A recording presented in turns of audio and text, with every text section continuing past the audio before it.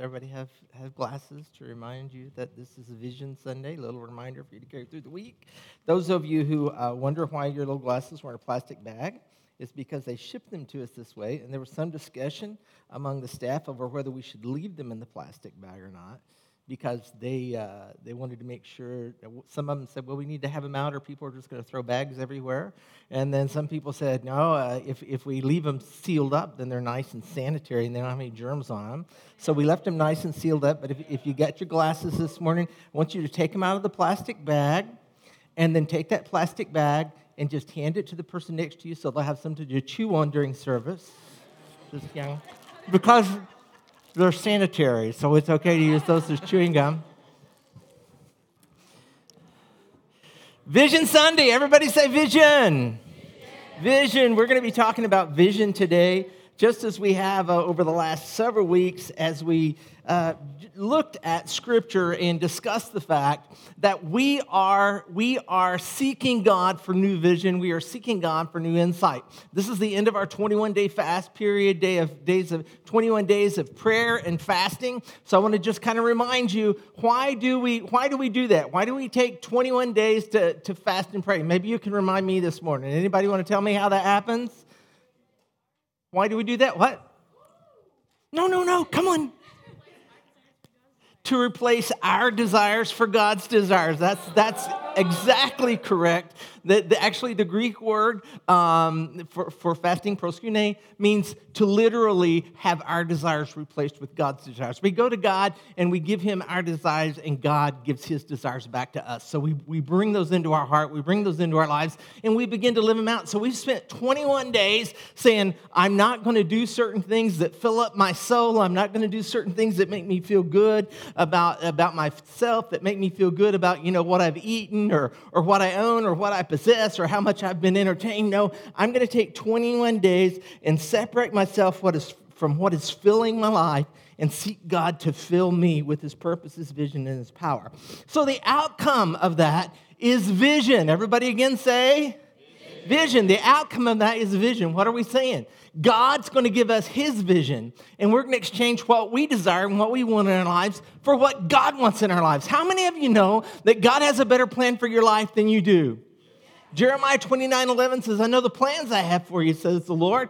Plans for peace and not of evil, to give you a future and a hope, praise God. And the future and hope that God has for you is bigger than anything you can come up with. The Apostle Paul said this. He said, God is able to do exceedingly abundantly above what you ask or think.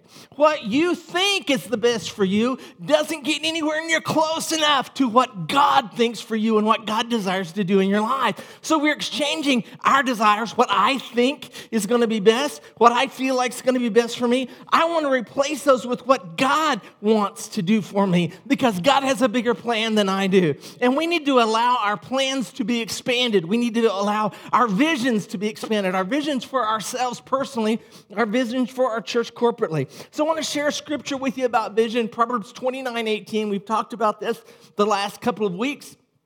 Proverbs 29:18 says this, where there's no vision, the people perish. But he that keeps the law, and we've explained this, the word law there is the word Torah, which means in the instructions. He that keeps the instructions, happy is he. Where there is no vision, what happens?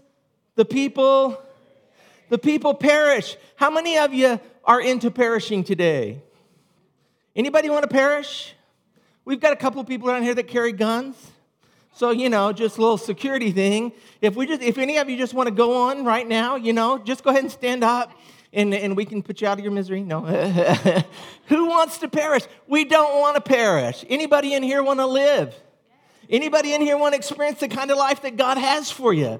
Well, what we've got to do if we're going to do that, if we're going to experience that kind of life, is we have to begin to get God's vision. Why? Because when we keep the instruction that God has given us in that vision, it's going to cause our lives to turn out happy, praise God. He that keeps that instruction, happy is he. The New Living Translation says it this way: when people do not accept divine guidance, God wants to give us some divine guidance. God wants to show us something. God wants to impart something to us. God wants to empower us. When people do not accept divine guidance, they run wild. What do? We just go do whatever feels good to us. And because we do whatever feels good to us, we miss what it is that God wants to happen in our lives. When people do not accept divine guidance, they run wild. But whoever obeys the law or instruction is joyful. The NIV says it this way: where there's no revelation, people cast off restraint. But blessed is the one who heeds wisdom's instructions. Praise God. So we need to find that vision. We need to find the instruction that God has for us. We've been fasting and praying so that God can begin to change some things in our hearts, so that God can expand our vision, so that God can help us to see how to accomplish what it is that He has to do. Last week we talked about this word revelation. Where there's no revelation, the scripture says, and in the NIV, where there's no revelation, people just do what they want. But so we need to begin to understand and grab a hold of the concept that revelation is life-changing. When God begins to reveal Himself to you, when God begins to give you divine guidance, that's a life-changing occurrence. In Matthew, the 16th chapter, Jesus was speaking to Peter, and he said, who do you say I am? And Peter said, you're the Christ, you're the Messiah, you're the anointed one. You are the Christ, the Messiah, the anointed one. You're the Son of the living God, praise God. And Jesus said, flesh and blood didn't reveal this to you, Peter, but my Father, which is in heaven. And then we talked about this quite a bit last week. Jesus talked about how the revelation of who He was life-changing for Peter. It changed his character. Here's the deal, guys.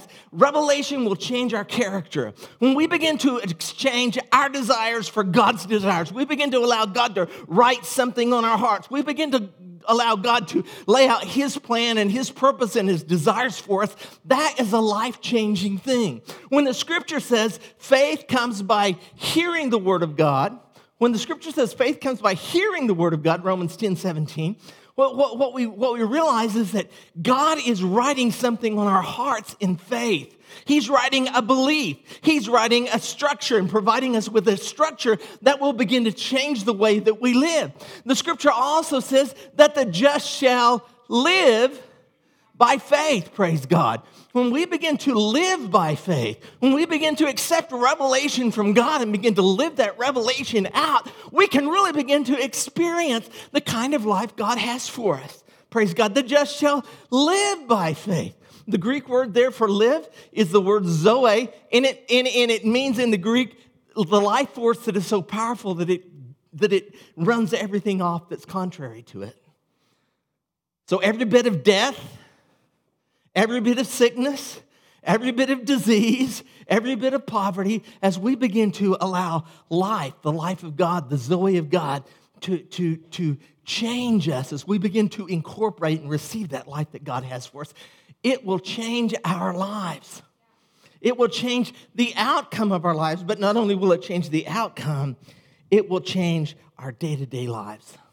We'll begin to live by what God says instead of living by what the television says, or living by what the music on our MP3 says, or whatever it is. When we begin to allow God to empower us and change our hearts, praise God, that faith, that belief that comes from God will be written upon our lives. So, revelation is a reception of God's purposes and desires that's provided by His Spirit to bring change to us, to bring change to our mind and our will and our emotions. And this is what I want to help you see, that God has moved into your spirit if you've received Jesus Christ as your personal Lord and Savior.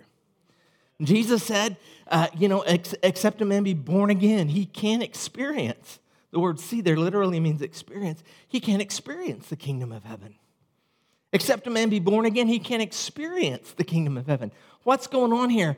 We want to experience that life that God has for us. We want to experience the kingdom of heaven. And so what we have to do is come to Jesus and ask Him to change our lives, to transport us into His kingdom if we've never done that. Actually, if you've done that, if you've trusted in Jesus as your personal Lord and Savior, the Bible says you have been ripped out of the kingdom of darkness and placed in the kingdom of the Son of God's love. Praise God. So that transformation, is an ongoing process, and we have to allow God to begin to help us to see ourselves from his point of view. To help us to see ourselves from his point of view. That's a part of allowing God's vision and God's desires to become our desires. Because you know what my head says about me? My head tells me, you're not good enough, Jay. You messed up too many times. You made too many mistakes. You're never going to fulfill. You're never going to accomplish it. You looked at this thing you shouldn't have looked at. You read this thing you shouldn't have read. You lusted after people you should not have lusted after. You have messed up your life, and you don't have any good thing coming to you. But God's word says, Jay, you're the righteousness of God in Jesus Christ. God's word says you are born again. You're a new creature in Christ Jesus. Old things are passed away and all things have become new. And what we have to do is allow God to begin to rewrite what we think about ourselves, our mind and our will and our emotions, praise God. And help us to begin to live out of God's desires. Help us to begin to live out of God's plans. Help us to begin to live out of God's kingdom and his word, praise God. So that is a transformative process that happens in our lives. And that's the reason we spent 21 days fasting and praying, because we're saying, God, what I'm doing right now or what I've done hasn't come out exactly the way I want it to. I'm going to change some things. The things that fulfill me before, I'm going to put some of those things to the side, and I'm going to seek you, and I'm asking you to fill me up, empower me, fill me with your Holy Spirit. And that works not only for each one of us individually, but it also works for each of us who are a member of his church. You see, the scripture teaches us that the church is the body of Christ. What does that mean? It means if people want to see Jesus, they have to look at his church. If people want to see Jesus, they have to look at you, and they have to look at me, and they have to see us living out that life that Jesus has for us. And if we don't embrace those principles, and if we don't embrace those truths, then to the world, we are not going to we're not going to experience or help them to experience the life that God has for them. Each one of us have to be willing to reach out to people who are unsaved, people who don't know Jesus, people who are unchurched, maybe are not connected to the body of Christ in any real way, and begin to try to connect them. Begin to try to connect them. We have a plan for that here at Abundant Life. It's a plan that we want to engage in corporately. Everybody say corporately. The difference between corporately and individually is the corporate body is made up of a whole lot of individuals, and it's all of us working together. Together, we are the body of Christ. Together, we've got to begin to walk in vision. Together, we've got to begin to desire God's desires for our body corporately, for the body of Christ corporately. Every church in Tahlequah. Every church in Tahlequah. We can't afford to be tearing one another down. We've got to be building one another up. We can't afford to be allowed to be used of the enemy to kill and steal and destroy. We've got to be speaking life. We've got to be speaking encouragement. We've got to be speaking empowerment to one another. So as a church, we have a mission that we live out and that we try to get everyone within our body to engage in. And that mission is to equip people to experience the life that God desires for them. My job within this mission statement, my job personally is to equip people to experience the life that God desires for them. Guess what? Since that is my mission, because you're a part of the body of Christ, that's your mission too. A part of your personal mission in life, if you've received Jesus Christ as your Lord and Savior, a part of your personal mission must be to equip people to experience God's desires, the life God desires for them. We've got to help people see and know and understand that God is not against them. There's a world full of people around us. There's a community that surrounds us that thinks God is against them because they're sinners. But that's not what the Bible teaches. The Bible teaches that God so loved the world that he gave his only begotten Son, that whoever believes in him should not perish, but experience eternal life. For God didn't send his Son into the world to condemn the world, but that the world through him might live. Praise God. God wants people to live. And so we've got to be people who reflect That idea, that identity, it's the calling of my life to equip people to experience the life God desires for them. And many times we think, wow, that's kind of a big mission. I'm not sure how I can do that as an individual. I'm not sure how I can do that as an individual. Well, this is how you do it. Are you ready? One person at a time. You don't have to get the whole campus at Northeastern saved this week. But you have the opportunity to meet some individuals this week and change their lives. You don't have to go to Walmart this afternoon and get everybody in that building saved. But you have the responsibility to minister to somebody in this community. And folks, if you don't know how, it's because the church has not equipped you to do that. And it's our job as a church to equip people not only to experience life for themselves, but to share the reality of a God who loves them, who cares about them right where they are, who cares about them in the bed at the hospital, who cares about them when their mom or their dad or their sister and brother has cancer, who cares about them even if they're experiencing physical difficulties themselves. There is a God in heaven who loves them and wants them to experience not condemnation, but life. It's not our job to go around telling people they're condemned. It's our job to go around telling people God loves you and he doesn't want you to walk in condemnation. Sometimes, in the church we get a little bit religious and we'll say, yeah, but they're doing this. So they're going to get condemnation because they're doing this. What we have to do is help them to realize there's a God in heaven who loves them. And as they embrace him, as they engage with the God of the Bible, as they engage with Jesus Christ as their personal Lord and Savior, Jesus will change them. We don't have to. I said Jesus will change them. We don't have to. I heard somebody say this one day. Jesus just called us to catch the fish. He didn't catch us to clean them. Call us to clean them. So, all we have to do is catch the fish. Cleaning the fish is Jesus' job.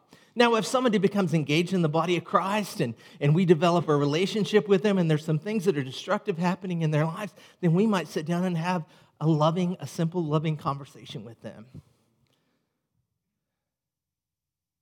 But don't you ever look somebody in the face and say, you're going to hell because you're no good, because you're making wrong choices. Look them in the face and say, God loves you right in the midst of your sin, right in the midst of your wrong choices. After all, how many of us have made wrong choices? Anybody in this house? Anybody in this house? All of us have made wrong choices. The word to make a wrong choice means to sin. All of us have sinned. We made wrong choices and fallen short of God's glory. So what we've got to do is begin to engage with people. Engage with people so that we can equip them. So we have a 4-step program here to kind of help us do that as a church, to kind of help you do that. We're going to go over that really quickly. Most of you have probably seen this in the past. If you were here last week, we talked about it a little bit. What we want to do is engage people. We want to equip people. We want to empower people. And we want to employ people. How does that work? When we begin to engage with the lost, when we as a church, when we as individuals who've received Jesus Christ as our personal Lord and Savior, get out of our comfort zone and get outside of what we want and get outside of what we desire, when we begin to take on God's desires, God's desire is for a world that doesn't know him to begin to experience him and be transformed as he speaks into their lives and changes the way they believe. So what we've got to do, church, is to begin to engage with people. We have to begin to look for opportunities, to speak into people's lives. Sometimes, if I was sitting at a restaurant not that long ago, and there was a dad sitting there with his son, a young son, and he was just engaging with that kid. He was just doing such an excellent job. And so I called the waiter over and I said, hey, that guy right there, I want to pay for his lunch. And then after I got his ticket and after I paid for his lunch, I went and laid a card on his table. Said, man, you are doing a great job with your kids. It blesses my heart to see you blessing your kids and not ignoring them on your phone and all that kind of stuff. It blesses my heart to see you engaging your children. God loves what you're doing. God loves what you're doing. And I just blasted him one of those little invite cards we have out here. God cares about you. I appreciate so much what you did that I bought your lunch. Thanks for being who you're being. God wants to do something amazing in your life. And we say, well, that sounds like a waste of money to me. You could have just given him a tract. What's the problem with that? Handing people tracts usually just means we've given them something else to throw away. If we sit down and talk to them about the scripture that's written in that tract, we might make a difference. But what we've got to do is begin to engage with people. And I'll be honest with you, I am not an engager. My natural tendency is not to engage with people. But I have matured over the years, in case you haven't noticed. I have matured over the years, and it finally occurred to me that you can't be backward and help people come to know Jesus. And so sometimes I just have to, I have to just say, I'm not going to do what I feel like doing, because what I feel like doing is go home and shut the doors, and not talk to people or not engage with people. We have to make decisions to become engaging, because people are dying and going to hell, not because it's God's will for them to die and go to hell, but because they don't know the truth. And if we never make friends with them, if we don't ever make a friendly exchange with them, if we don't ever engage with them, then the chance for their children and their chance for them and all their friends to know Jesus slowly dissipates and runs away. We have to make the choice to become people who engage with others. As a church, we want to engage with people. We want to not only engage with them so that they come to know Jesus, so that they come to become a part of the church. They begin to participate within the body of Christ, but we want to equip them so they're not just stuck in the mode of, have you ever met anybody who said, oh, I don't go to church, I haven't been to church in 40 years, or I haven't been to church in 10 or 15 years, but I used to go to church when I was little and I got saved then, so everything's okay with me. You know what the problem with that is? God did not get anybody born again to leave him there as a baby Christian, as somebody who's just born again and doesn't know anything else. Those people are living without a revelation of Jesus Christ, who they've claimed as their Lord and Savior, and they will never experience the life that God has for them. If we leave them there, we are not fulfilling our parts. So we've got to equip people. Then we've got to take people another step. We just don't want to engage them and equip them, but we want to empower them and cause them to begin to see God loves you. God's got a wonderful thing he wants to do in your life.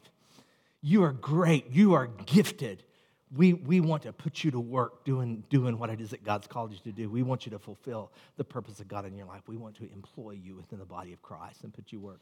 So the next slide kind of shows what we see as the outcomes of this process. If we can go to the next process.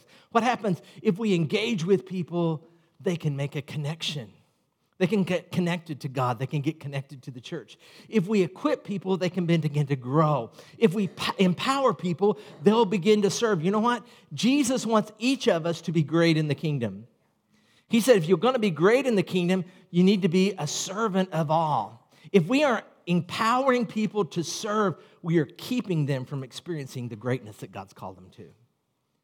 So we've got to empower people to serve, and then what? We've got to employ them. We've got to put them to work and send them out to accomplish the purpose of Jesus, whether that's in the parking lot of Walmart, or whether that's in their neighborhood, or whether that's within the bounds of the local church, or whether that's at the Hands of Grace Center where we give people groceries and clothes, or it's at the day center downtown where we feed people on a daily basis who are living on the streets and who are hungry. We've got to go and make a difference. God created you to make a difference in this world. You are a divine creation, and you have the ability to walk in supernatural life and allow God to use you just as he used Jesus. So we want to help you. Our church's job is to help you, to engage with you so you'll connect to the body of Christ, to equip you so that you'll grow in Christ, to empower you so that you can begin to serve and fulfill God's plan of greatness for you, and to employ you so that you can go out and do everything God's called you to do. What happens when we engage with people, they connect, we equip people and they grow, we empower people, they serve, we employ them, and they go. When they go, they engage people who connect. They equip people who grow. They empower people who serve, and they employ people who go, who engage people who connect, who equip people who grow, who empower people who serve, who employ people who go, who engage people who connect, who equip people who grow, who empower. You know what that's called within the realm of Scripture? Discipleship. Discipleship. So we've got to become disciples. Now, we said this is Vision Sunday, and so I'm sharing with you, what we want to do and our plan as a church to do these things. But I want you to understand that not only do we need to do this corporately, but we also need to do this together. A couple of years ago, the Lord was talking to me about lids. I don't know how many of you are fans of John Maxwell, but John Maxwell teaches about the law of the lid. And the law of the lid says that, there's a place that an organization or an organism will grow to, but there's a lid that keeps it from becoming any larger. And so the thought process within that teaching is you have to discover your lids so that you can remove them and continue to grow. You have to take the lids off that are holding you back, and you have to really look at the structure of your organization. You have to really look at the structure of your organism, or look at the structure of your personal life, and figure out what's holding me back. Ed had a great testimony the other day. He was talking to a lady at the day center, and he was talking to them about vision, and he just asked them, what could you see that's holding you back in your life that you need to remove and that you're willing to work on? She said, I don't know how to read. I want to learn how to read. What is that? That's somebody who realizes they have a lid in their life that needs to be removed. And so Ed's been engaging with her and getting her some people to help her. She's learning how to read. What she's doing, she's removing the things that are holding her back. But here's the deal, guys. Each one of us need to figure out what our lids are and begin to work to overcome them, to remove those things from our lives that are holding us back. And as a church, we've got to see those things and begin to understand what's holding us back, what's got a lid on us, what's keeping us from moving. We've got several things that we've talked about. We sit and talk about this kind of stuff as a staff. I'm going to have Ed and Ashley stand up and turn around and just look at everybody so they can see your faces. Ray Potts, where's Ray Potts? Is he out there? Bring Ray in here. March him up to the front. No, you're not allowed to sit down. Come on up here. Ray. Skylar and Zach, stand up here. Turn around and face these people. Now, come right over here. Yeah, just join me right up here. This is the pastoral team at Abundant Life. There's one person missing. My wife Donna is over there teaching children's church this morning. This is our pastoral team. And we see it as our job to make Abundant Life the very best it can be, to find the lids, the things that are holding us back, to figure out what those things are, and to blow them away so that they don't hold us back anymore. So this is our team. Les Donna, you can find her after church. If you don't know who Donna is, come ask any one of us. We'll make sure you meet her. This is our team, and we are working together. We meet once a week. We sit down, and a lot of times we eat together and play with Boone and talk about what's going on in our church. And I want to tell you something. In the last 6 months, we've made some big strides towards finding and removing lids around here. And we are excited. We believe that 2020 is going to be the best year we've ever had, that we're going to see people engaged to connect, equipped to grow, empowered to serve, and employed to go in a way that we've never seen it before. And so we want to thank you for being a part of that, for engaging in that vision, for allowing that vision of our church to become a part of your personal vision. Praise God, and seeing God impact people's lives. Give these guys a round of applause. Love you guys. Praise God. And so Ray has really been working with getting a lot of our systems in order. And we did the funny thing, Ed said that about the printer today. We've been working for 2 years to try to get the check-in printer for Kids Church working. And so we finally got some people in place who could figure out all the bells and whistles. And there's about 20,000 steps that you have to go through. But we have that working now. So we're seeing what's holding us back. We're knocking some things out of the way. And as 2020, we move forward in 2020, we're going to do some new things to kind of help us to remove those lids for our lives. I'm going to take just a little bit of time now to share with you not only where we're going, but where we've been, so you can understand some things about us. Abundant Life started in 2005. God spoke to me about 3 or 4 o'clock in the morning, told me, Jay, I want you to start pastoring a church. I want you to be the lead pastor of the church. And he gave me some specific instructions about what he wanted to happen and what he wanted to do. And so just really kind of supernaturally, Abundant Life started. We had to overcome some obstacles, but God told me, and that, I told God at the time, hey, these are the reasons that's not going to work. And he just told me, trust me, do what I tell you to do. I'm going to move all that stuff out of the way. So God started removing lids. We started Abundant Life in 2005. And we acquired, a few years after we started, we were in a storefront, and we were given the building, this property that we're in right now, because the church that was here had kind of failed. There was nobody left coming to this church. So they provided this property to us. And then a few years after that, when we got this property, God told me we needed to get some more property that's connected with it. We bought that property. And so we're moving forward. And the long story about that is that some of you have never seen our site plans. And so I'm going to share that with you this morning. Would you just put up that first slide? This is the property where we're sitting right now. See where that blue thing is? It's pointed at that little tower out front. That means you're right over here somewhere in this section of building on the U-shape. That's our building. When we first acquired this property, that whole wing on the north side, that's this side of the building, did not exist. We built that on. And so when we bought that property, when God spoke to us to buy some property that was attached, we bought this piece of property. So we started out with a property that's surrounded in blue. We purchased this property that's surrounded in green. It was on the market for like $265,000, and we purchased it for $165,000, and that was a couple of years ago. We now owe $115,000 against that piece of property, so that's been being paid off. And once we got that property, we engaged with an architect to develop a site plan. So we're going to show you a couple of things on the site plan. You see where we are right now. The next thing that we have on our site plan is that we want to build an activity building. See this little black thing that just popped up over here? That's an area that's going to have classrooms in it. It's going to have a kitchen in it, and it's going to have like a gymnasium type area.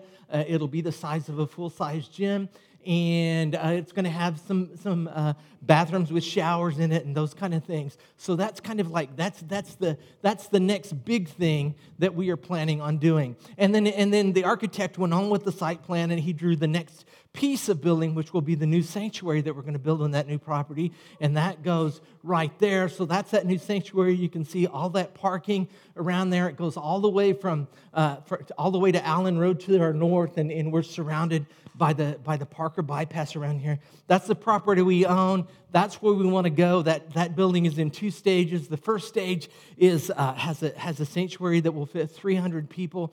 And eventually, after I've gone to be with Jesus, somebody else is going to build the other half of that, and the sanctuary will fit 600 people. We have enough room for parking for all those people. And so that's our site plan. And that's what we want to move forward to eventually. But here's what happened. I kept saying, God, we just need a few $1 million and we can build a new building. Everything will be wonderful and amazing. But last year, during the fast, during the 21 days of fasting and praying, God said, you need to stop thinking about where you need to go and begin to take steps to get there. And he helped me to see that the site plan, rather than being a tool to help us grow as a church, had become a lid that was preventing us from going the next step and to fulfill the next thing. So what we did this last year was I was just praying, well, God, what is our next step? What's the next thing that we need to do? And so this year we expanded our parking over into that new property. We expanded our parking so we'd have more parking. We discovered last year at Easter that people were driving into our parking lot, driving around, couldn't find a place to park, and they left. So we wanted to expand our parking. We got our parking expanded last year. So the question is, what is our next step for this year? And God has really been talking to me and to the pastoral team about increasing our potential for supernatural impact. Increasing our potential for supernatural impact. And here's the deal, guys. There's some things that are standing in our way. We're not affecting as many people as we need to affect. There's a few seats in the middle, right over here. But technically, statistically, if you listen to people who teach about such things and who talk about church growth and those kind of things, they'll just tell you once a congregation is hitting 80% of their seating capacity, growth is over with. Now, there's some supernatural things that can happen that will kind of change that. But the reality is that we need more space. But we don't have more space. And financially right now, we don't have the money to build a much more space. Unless somebody gave, did anybody give $3 million in the offering this morning? Hands? And we'll wait a second if you need to think about that. We don't have more space. So God told me, you've got to work with what you have. You've got to work with what you have. And so I began to talk with the pastoral team, with our leadership team, about how we can expand and use what we have better. One of the things that we're going to do this year is we're going to develop a second service, and we're going to go to 2 services. What's that going to do? What's another service going to do? Well, it's going to make it seem like there's not very many people here, but it's going to make it seem like to people who are coming in that there's room, and that they don't feel crowded and they don't feel cramped. It's also going to increase our potential to connect people to our serve teams and to our dream teams. We're going to be able to employ more people spiritually at the church. The big thing that when God first started talking to me about this, I just go to him and argue. Does anybody else argue with God? I just go to God and argue and say, we don't have enough people to do what we've got to do now. And the Lord told me, that's a lid. That's holding you back. What you need to do is stop thinking about the people that you don't have and start employing the people that you do have. Start getting people in place. Give more people an opportunity to serve. Stop thinking, I don't have enough, and begin to think, I need to expand. What are we going to expand? We're going to expand our supernatural potential, praise God, to touch people's lives. If we allow more people to serve, then they're developing greater relationships. They're becoming more involved. They're learning more. When people start teaching, they learn more than they've ever learned before. Get some people in some teaching positions. Get some people in some relationships where they have mentors and people are helping them grow in Christ, where they have people who know them, who they know what struggles they're going with, developing friendships, praise God. That's the goal. The goal is not to have more people. The goal is not to have more money. The goal is to do better with what we have. And so we're going to, at some point, probably before Easter this year, we're going to kick off a second service. We're getting the last of our people in place, thanks to all those people who are on the lead team who are hiring people. We've been in a hiring frenzy. You think the economy's booming in the United States of America? The economy's booming here. And so we're looking for people to connect and give jobs, praise God, and get them connected so that God can pour blessing out on their lives, praise God. So we're looking forward to that, and it's something that really kind of bothered me, and everybody that I talked to about it at first was like, I don't think so. But what we're going to do is we can't expand our space, so we're going to expand our use of the space that we have. New opportunities. What's one of the other things that we want to do? We want to connect with people so they can grow. What's the best way people grow? In relationships and small groups. So we're increasing our life groups.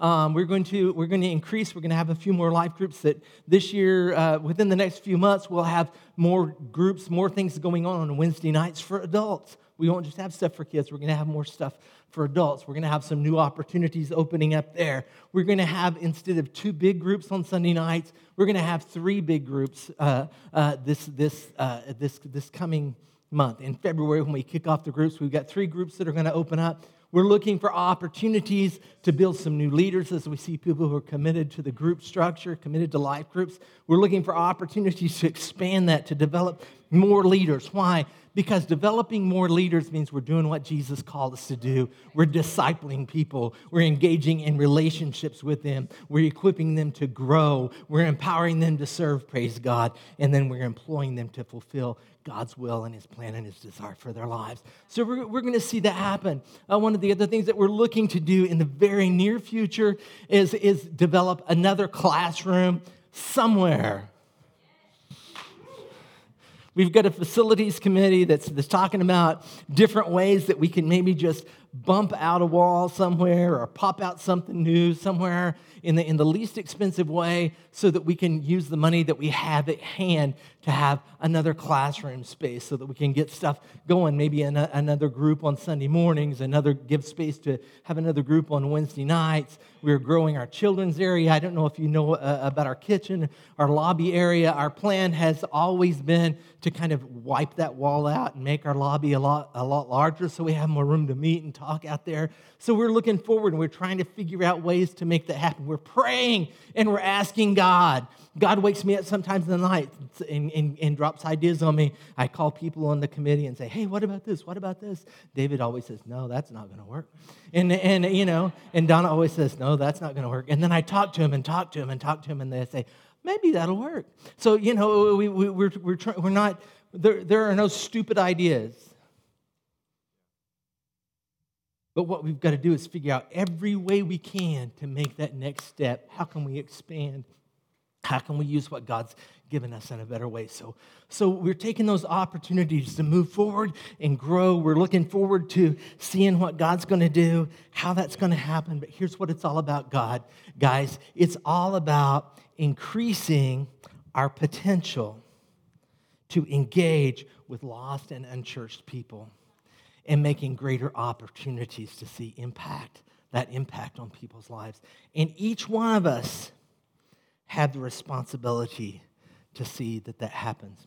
We're also, just taking what we've got in hand and figuring out how we can engage better with the community.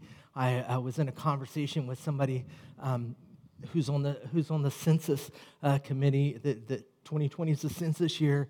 They're talking to us about can they use our building to help train people? Well, my thought process is, if we get all those people in this building, what's going to happen? They're going to know we're here, and we're going to serve them coffee, and we're going to bless them, and we're going to serve them. Well, they might not even be Christians. They might go to church somewhere else. Who gives a rip? The point is we are engaging, and that's the first step. We've got to engage with people in order to connect with them. Had an opportunity open up. Somebody came and talked to us the other day. We may have open a dance class on Friday nights here at the church and take one of the rooms and have him teach dance to people, have him teach them how to swing dance. And then we may have a couple of small groups that meet off that, people who get together and dance on Saturday nights in Jesus' name. Somebody said, can you dance in Jesus' name? You betcha. So the Bible talks a lot about dancing, and it's not always negative, So we may have open our portions of our building and have dance classes. I don't know what we're going to do, but we're going to engage with this community better than we've ever engaged with this community before. We're going to find people who are not connected, who don't know that there's a God in heaven who's good and who loves people and who cares about them and wants to change their lives, and we're going to get in their faces with the love of God and serve them. Not to tell them they're going to hell, but to tell them there's a God in heaven who loves you and wants to help you experience life in a greater way. One last scripture I want to share with you before we go. We're going to be increasing engagement this year. Why? Because when we increase engagement, it increases our potential for supernatural impact. Here's the deal. If you've got Jesus in you and the Holy Spirit's alive on the inside of you, every time you talk to somebody, you have the opportunity to pour some of God's super all over their natural. We've got to empower people to stop living in the natural and to begin to live in the realm of the supernatural, to realize there's a God in heaven who wants to fill them up with his power and his glory, who wants to heal their bodies, who wants to change their way of thinking so that they're no longer held in bondage by it. And so Jesus called his church to do that. What are we doing if we're talking about making all these changes? We're talking about expanding our opportunities to fulfill the Great Commission. Matthew, the 28th chapter, says Jesus came to them. The disciples had met together, and Jesus came to them and said, all authority in heaven and earth has been given to me. How many of you know that when Jesus said all authority, he meant every bit of it? All authority, he said, in heaven and earth has been given me. Therefore, why? Because all authority in heaven and earth has been given to Jesus. Guess what? The devil does not have the authority over our community. The enemy does not have the authority over the campus at Northeastern State University. The enemy does not have authority over our school system. The enemy does not have authority over our local government, over our city commerce. Jesus said, all authority in heaven and earth has been given to me. And he said, therefore, what does that mean? Because that's true, go and make disciples of all nations, baptizing them in the name of the Father, the Son, and the Holy Spirit, and teach them to obey what I have told you. A disciple is someone who not only does what Jesus said, but teaches other people to do what Jesus said. If you don't have somebody in your life that you're sharing with Jesus about, you're not a disciple of Jesus.